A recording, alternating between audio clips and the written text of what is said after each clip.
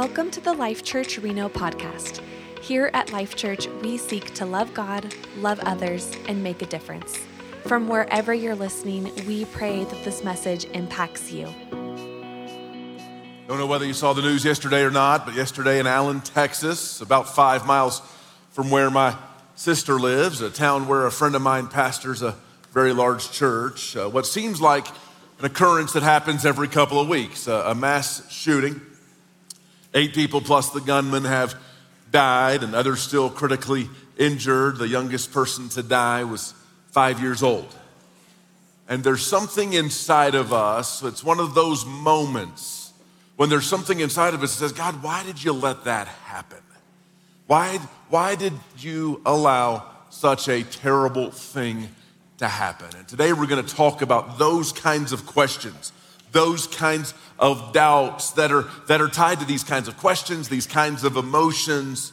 Questions like why do bad things happen to good people? And why is there so much injustice in the world? And why has my life not gone the way that I'd hoped? Why has my life why have I experienced so much pain in life? All of these questions really come under this one giant, impossible question.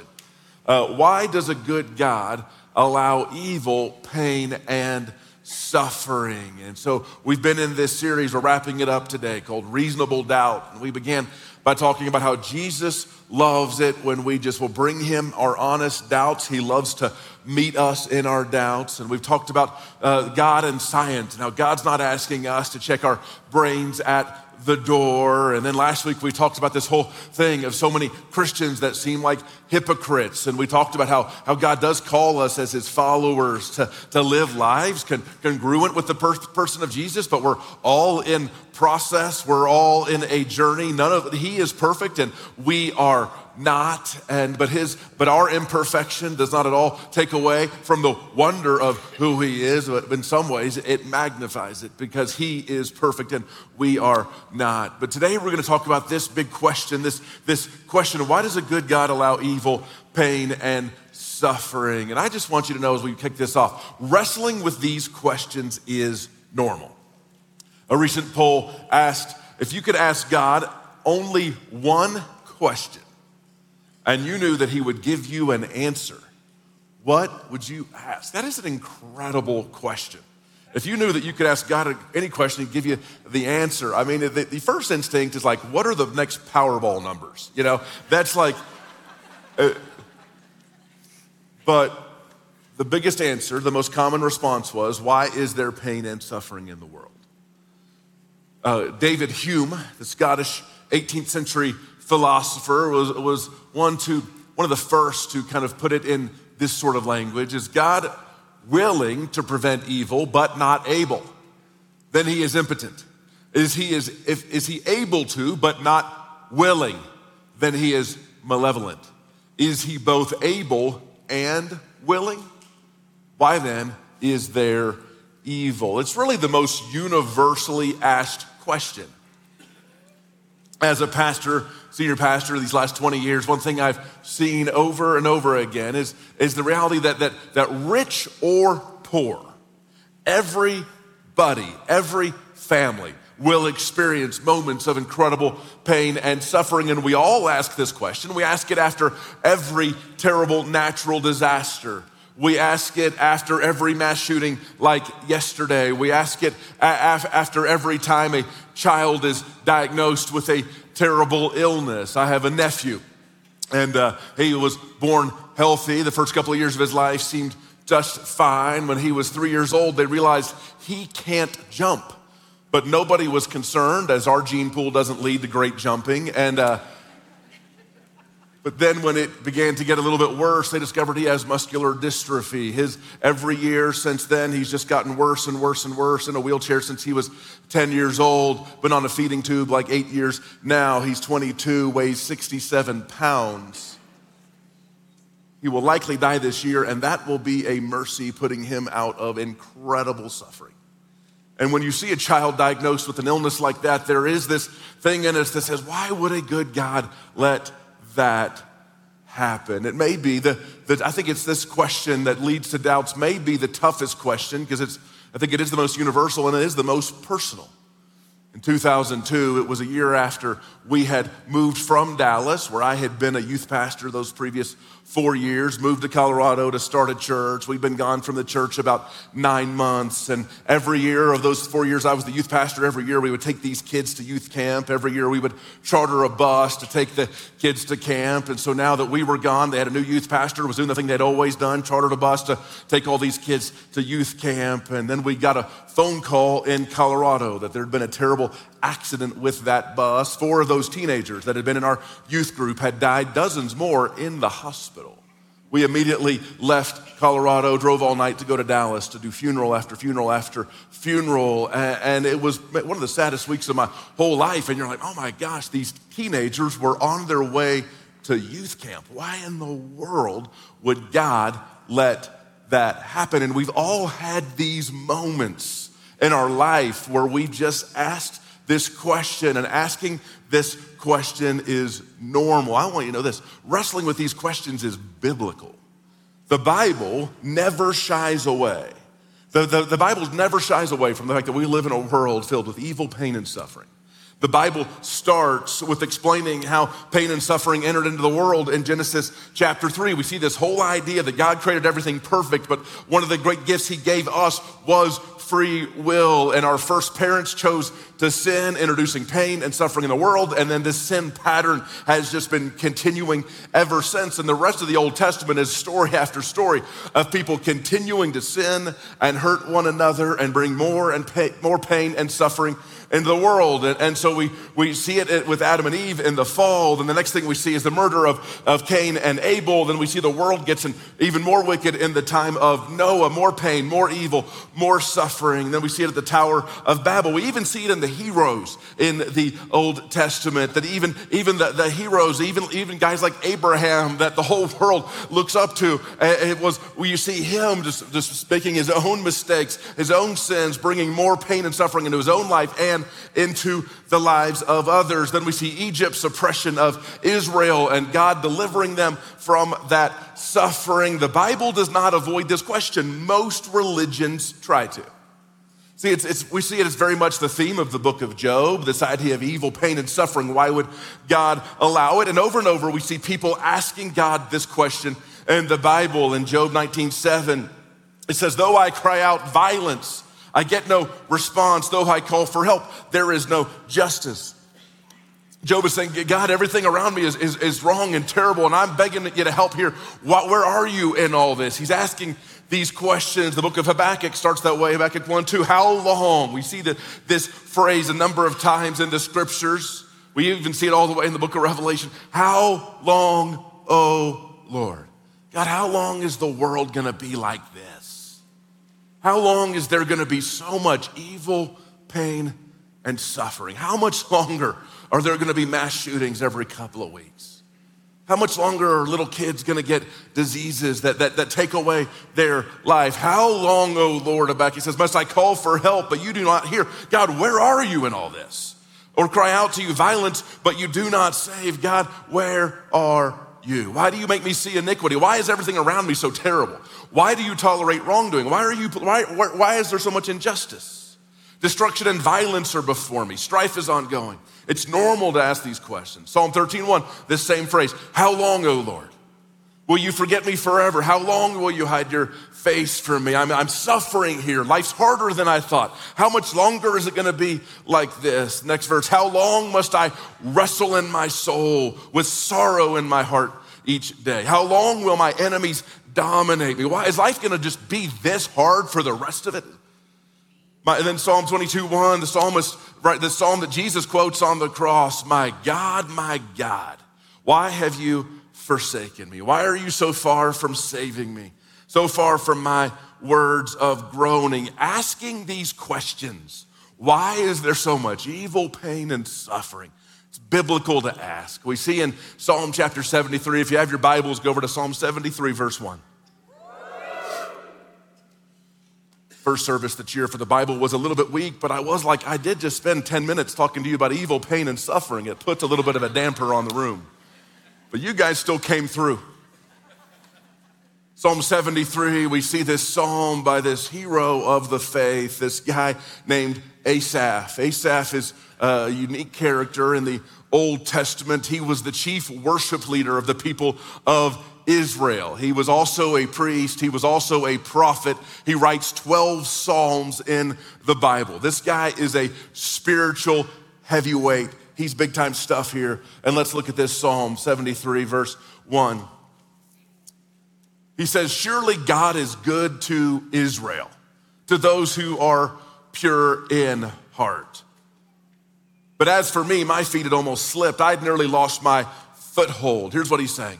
He says, I know in my head that God is good, but I feel like I'm about to slip in my faith. He says, I'm wrestling with these doubts. I know it in my head, but it doesn't feel that way inside of me. He says, I nearly lost my foothold. Why? I'd envied the arrogant when I saw the prosperity of the wicked. They have no struggles. Their bodies are healthy and strong. They're free from common human burdens. A way that you can know that you're wrestling with depression or discouragement is if all of your problems look massive and everyone else's lives look awesome. And so Asaph's saying, hey, these people that are wicked, doing the wrong thing, they never get sick. Their wife never fights with them. They never have a bad day. So he's looking at things through a picture that's not quite real. Their bodies are healthy and strong. They're free from common human burdens. They're not plagued by human ills. Therefore, pride is their necklace. They clothe themselves with violence. From their callous hearts comes iniquity. Their evil imaginations have no limits. They scoff and speak with malice and arrogance. They threaten oppression. He's saying, God, why is there so much evil, pain, and suffering? Why are all these people that are doing all the wrong things hurting everybody? And why is their life better than mine when I'm just trying to serve you? I'm trying to write worship songs. I'm trying to encourage your people here, yet everyone that's hurting everybody, their life looks better than mine. Why is there so much injustice, is what he's saying. Their mouths lay claim to heaven and their tongues take possession of the earth. Therefore, their people turn to them and drink up waters in abundance. They say, how would God know? Does the Most High know anything? Asaph's saying, God, they're mocking you. He says, this is what the wicked are like, always free of care. They go on amassing wealth. Surely in vain I have kept my heart pure and have washed my hands in innocence. He's saying, man, maybe this hasn't been worth it at all. God, maybe living for you just hasn't been worth it. Maybe I would be better if I was doing the wrong things because their life looks better than mine. God, I'm doubting. I'm in a moment of doubt and discouragement and depression. God, are you even there? Are you even good? Is what he's saying. He's saying all day long I've been afflicted. And every morning brings new punishments. He's saying, God, my life just feels hard. It feels like every day's harder than the one before. Every day I'm experiencing pain and punishment, and it just all feels so bad. Then you see verse 15. Asaph's beginning to have a little turning point. He says, if I had spoken out like that, I would have betrayed your children. What he's saying is this. If everybody else knew the terrible thoughts in my head, they would look at me totally differently. Have you ever had a moment like that? Where you're like, man, if people could read my mind right now, I'd be in jail. He says, man, I'm up in front of everybody leading all these thousands of people in worship. If they knew what's going on in my heart, where I'm like, man, why are the wicked prospering? Why is my life so hard? Where is God in all this? If they knew that I was on the verge of just turning my back on God, he says, man, it would have destroyed them. It would have rocked them. They wouldn't have known how to handle it. Verse 16, he says, when I tried to understand all this, it troubled me deeply. And maybe you're in a moment like that, where just as you think about the evil, pain, and suffering in the world globally, or maybe the evil, pain, and suffering up close to you, or the evil, pain, and suffering that you personally are experiencing, that when you think about it, it troubles you deeply. And here's what we're going to see with Asaph. Well, let me show you this next verse. He says, it troubled me deeply till I entered the sanctuary of God.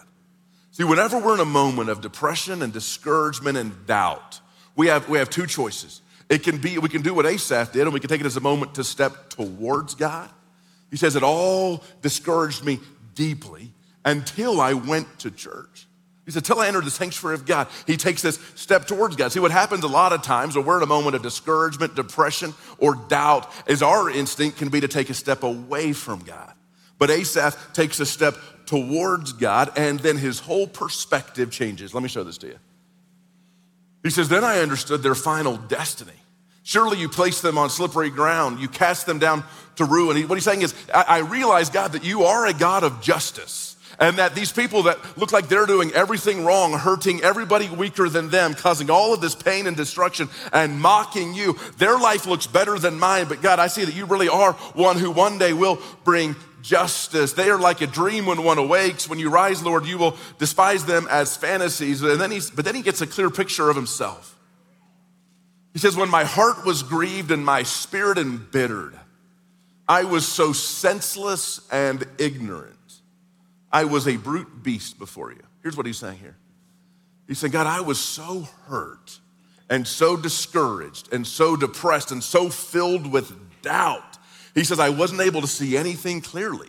I wasn't able to see other people clearly. I wasn't able to see myself clearly. I wasn't able to see you clearly. He said, my heart was so bitter that I just became ignorant. I was like a brute beast. All of my thoughts, they just weren't there. I was out of my head, is what Asaph is saying. Have you ever had a moment like that where you're so filled with pain, discouragement, depression, and doubt that you're just out of your head? Asaph's saying that.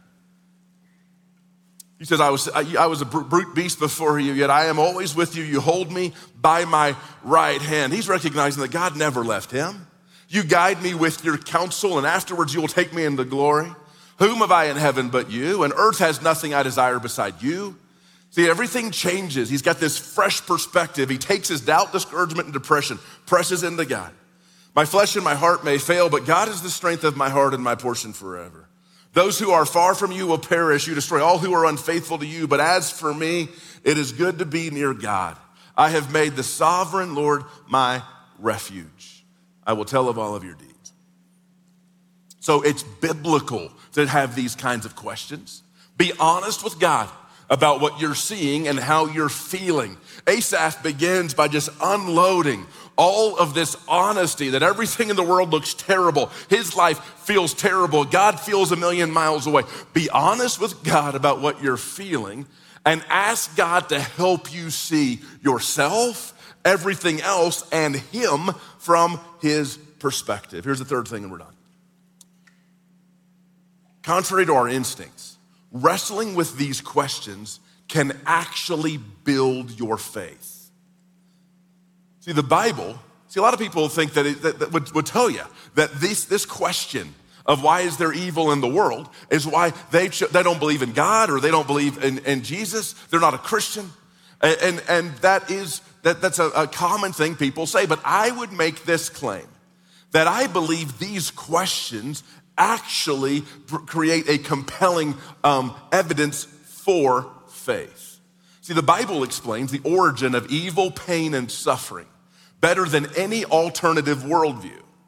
This whole idea that God has gifted us with free will, and then we chose with our free will to bring sin into the world, which brings brokenness into the world, and all of the things that people, either directly or indirectly, are the reason that there's evil, pain, and suffering in the world, that the world was broken by our rebellion against God. And the Bible explains the origin of evil, pain, and suffering better than any alternative worldview.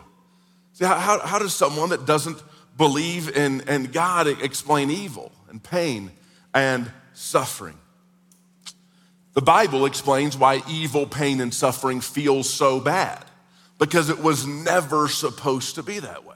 Why when we see great evil, when we see great pain, when we see great suffering, that thing in us that says it shouldn't be that way, it's because it was never supposed to be that way. The Bible reveals a God who chose to enter into our suffering.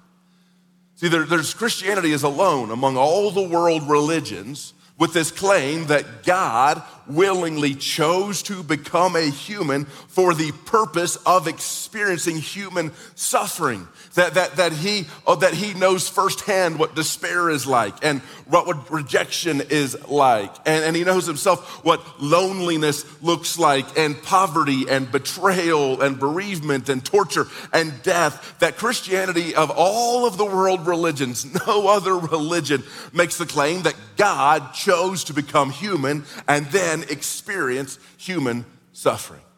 The Bible gives hope for the end of human suffering, evil, and pain. Are there any Lord of the Rings big nerds in here? Any fans, Lord of the Rings? Anybody such a fan that you have a tattoo for it? Anybody?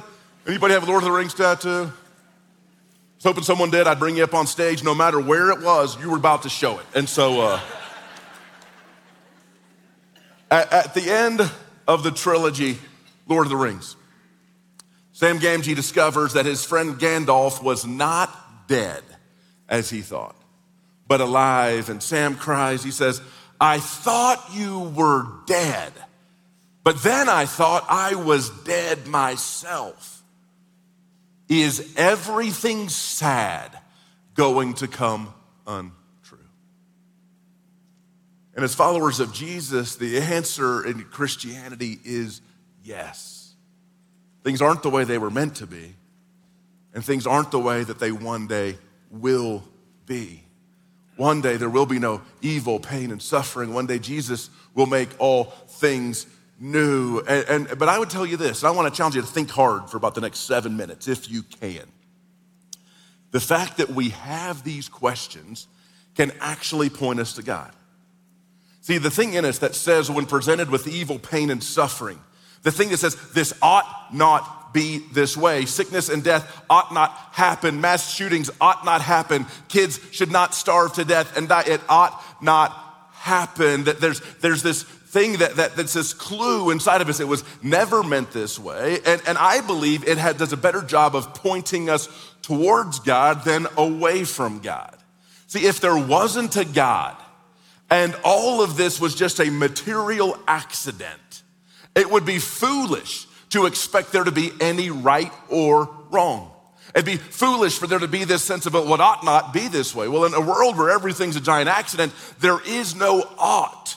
And there is no right. That there's the fact that we know intuitively when we hear about a mass shooting, when we see human suffering, when we see incredible evil, the fact that there's something inside of us that says this is not the way it should be. This is not right. It ought not be this way. It shows that God has placed eternity in our hearts, that there must be something better. There must be something right. You see, I acknowledge this idea that indeed it's a difficult question as Christians to wrestle with.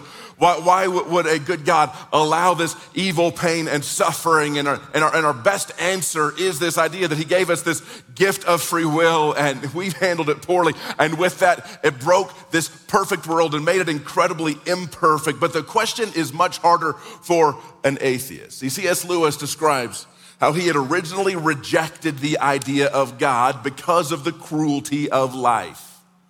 Then he came to realize that evil was even more problematic for his new atheism. He realized that suffering provided a better argument for God's existence than one against it. Let me read you this quote from C.S. Lewis. "My argument against God was that the universe seems so cruel and unjust. But how had I got this idea of, quote, just and unjust? What was I comparing this universe with when I called it unjust? Of course, I could have given up my idea of justice by saying that it was nothing but a private idea of my own. But if I did that, then my argument against God collapsed too. For the argument depended on saying that the world was really unjust. Not simply that it did not happen to please my private fancies. Consequently, atheism turns out to be too simple." See, this idea of rejecting belief in God because of evil, pain, and suffering, this idea inside of us that people ought not be excluded or die of hunger or experience oppression, it totally goes against this idea of materialism and naturalism, where everything's just an accident of natural selection. Because natural selection depends on the strong killing the weak. That's what it's all about. When you ever been snorkeling or scuba diving and you see a big fish eat a little fish? And like, did you shed a tear like, oh, what a terrible injustice. The strong have taken advantage of the weak. It ought not be this way. Now you're like, that's just the circle of life, baby. That's just the way it goes. That's natural selection in action. That's survival of the fittest in action. But when we see the strong oppress the weak, that thing inside of us that says it ought not be this way, that's unjust, that's evil, that's not okay. That's this hardwiring, this image of God hardwiring that says that this is more than an accident. This is more than materialism. This is more than naturalism. This is more than just natural selection playing out. The person that doesn't believe in God doesn't have a good basis for being outraged at injustice. Christopher Hitchens, the famous atheist that passed away a few years ago, wrote a bunch of books, one of the prominent new atheists. He had the intellectual integrity to acknowledge without Christianity, human rights don't even make sense. He referred to human rights as a Christian myth. That in a world that's based where everything's an accident, everything's materialism, everything's naturalism, everything's natural selection and survival of the fittest, human rights don't make sense at all. The great Christian philosopher, maybe the greatest Christian philosopher in the last 50 years, Alvin Plantinga, said it this way: could there really be any such thing as horrifying wickedness if there were no God and we just evolved? I don't see how. There can be such a thing there can be such a thing only if there is a way that rational creatures are supposed to live, obliged to live. A secular way of looking at the world has no place for genuine moral obligation of any sort, and thus no way to say that there is such a thing as genuine and appalling wickedness. Accordingly, if you think there really is such a thing as horrifying wickedness, then you have a powerful argument for the reality of God. See, if there is not a God and natural selection, survival of the fittest is all there is, our great concern with evil, pain, and suffering really don't make any sense. And so I really do believe the fact that we wrestle with these things is not only is it normal, not only is it biblical, I think wrestling with these things deeply can ultimately grow our belief in God and in the story of Christianity that explains the origin of evil, pain, and suffering, that explains a God who chose to willingly engage our evil, pain, and suffering of this world, and that one day he's going to take it all away, and that it's because he stamped us with his image and he's created us to reflect himself. That's why we even have these thoughts. It ought not be this way. I wish it wasn't this way. It all just feels so wrong. It really is evidence of the Christian story. To wrap this up, I would be remiss. I've heard stories of and talked to some of you who have been here these last few weeks as we've been talking about doubt, and that some of you, a lot of you, would identify as followers of Jesus, but that you still wrestle with these things as a part of your Christian journey. But I've been able to chat with some of you who have said, hey, this has been really good because I've not been sure. I've not really been sure where I'm at on this whole God thing and this whole Jesus thing. But as we've been talking about how Jesus is not scared of our doubts and bringing our doubts to him, and we've been talking about all of these sources of doubt, whether science or hypocrisy or the problem of evil, I wonder if for some of you, if over these last few weeks, maybe it's even been part of a longer journey that you've been in on just wrestling with the claims of Jesus, I would be remiss if I didn't give you an opportunity. Some of you, I believe, through the last few weeks or the last few months have come to a spot where you're ready to say, you know what? I think I believe. I think I believe enough to place my faith and trust in the person of Jesus. It doesn't mean I'm never gonna doubt again, and when I doubt, I'll just be like that father talking to Jesus that says, Jesus, I believe, but would you help my unbelief? But I wonder if some of you today would say, you know what? I'm ready. I'm ready to cross over this line and begin to consider myself a follower of Jesus. I'm ready to give my life to Christ. I just want to give you a chance to do it. Why don't we just pray together?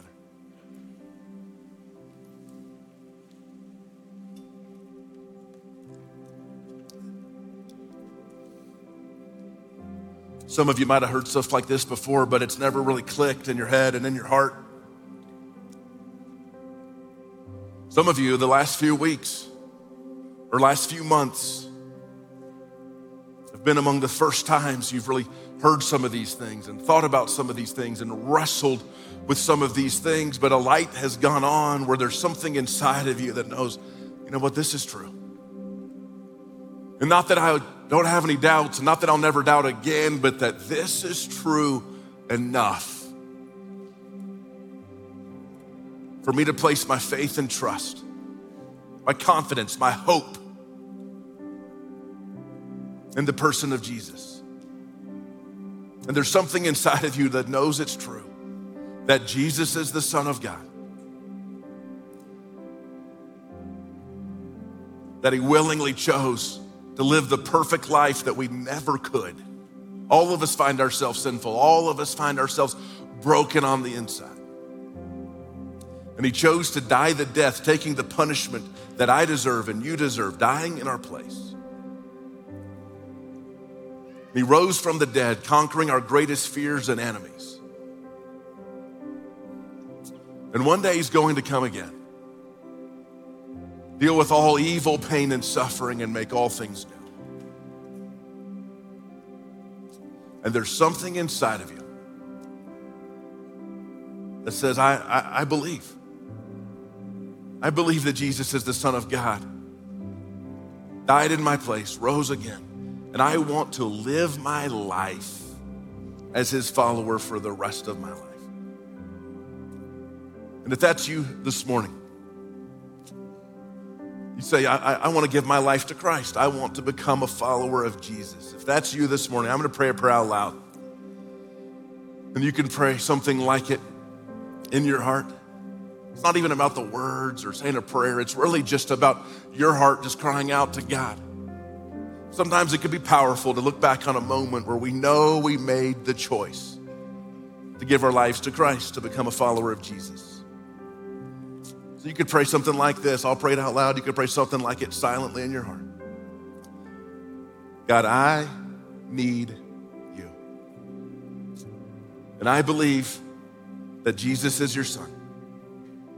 And I believe that he lived the perfect life that I never could. And I believe he died on the cross for my sins, taking my place. And I believe that he rose from the dead. And God, I believe that Jesus is my only hope. And I don't want to keep living life where I'm in charge, doing my own thing, going my own direction. God, I really want to give Jesus the steering wheel of my life. I want to follow Jesus for the rest of my life. So Father, even right now, I ask that you would come and live inside of me and take control of me in the person of your Holy Spirit. So Father, as we wrap up this series, we wrap it up just as we began. Just thinking about that dad with his son that was sick, talking to Jesus, saying to Jesus, I believe, but would you help my unbelief? It's in Jesus' name we pray. Thank you for listening to the Life Church Reno podcast. Remember to subscribe to hear more messages like this, and you can also find more information at lifechurchreno.com. Blessings to you.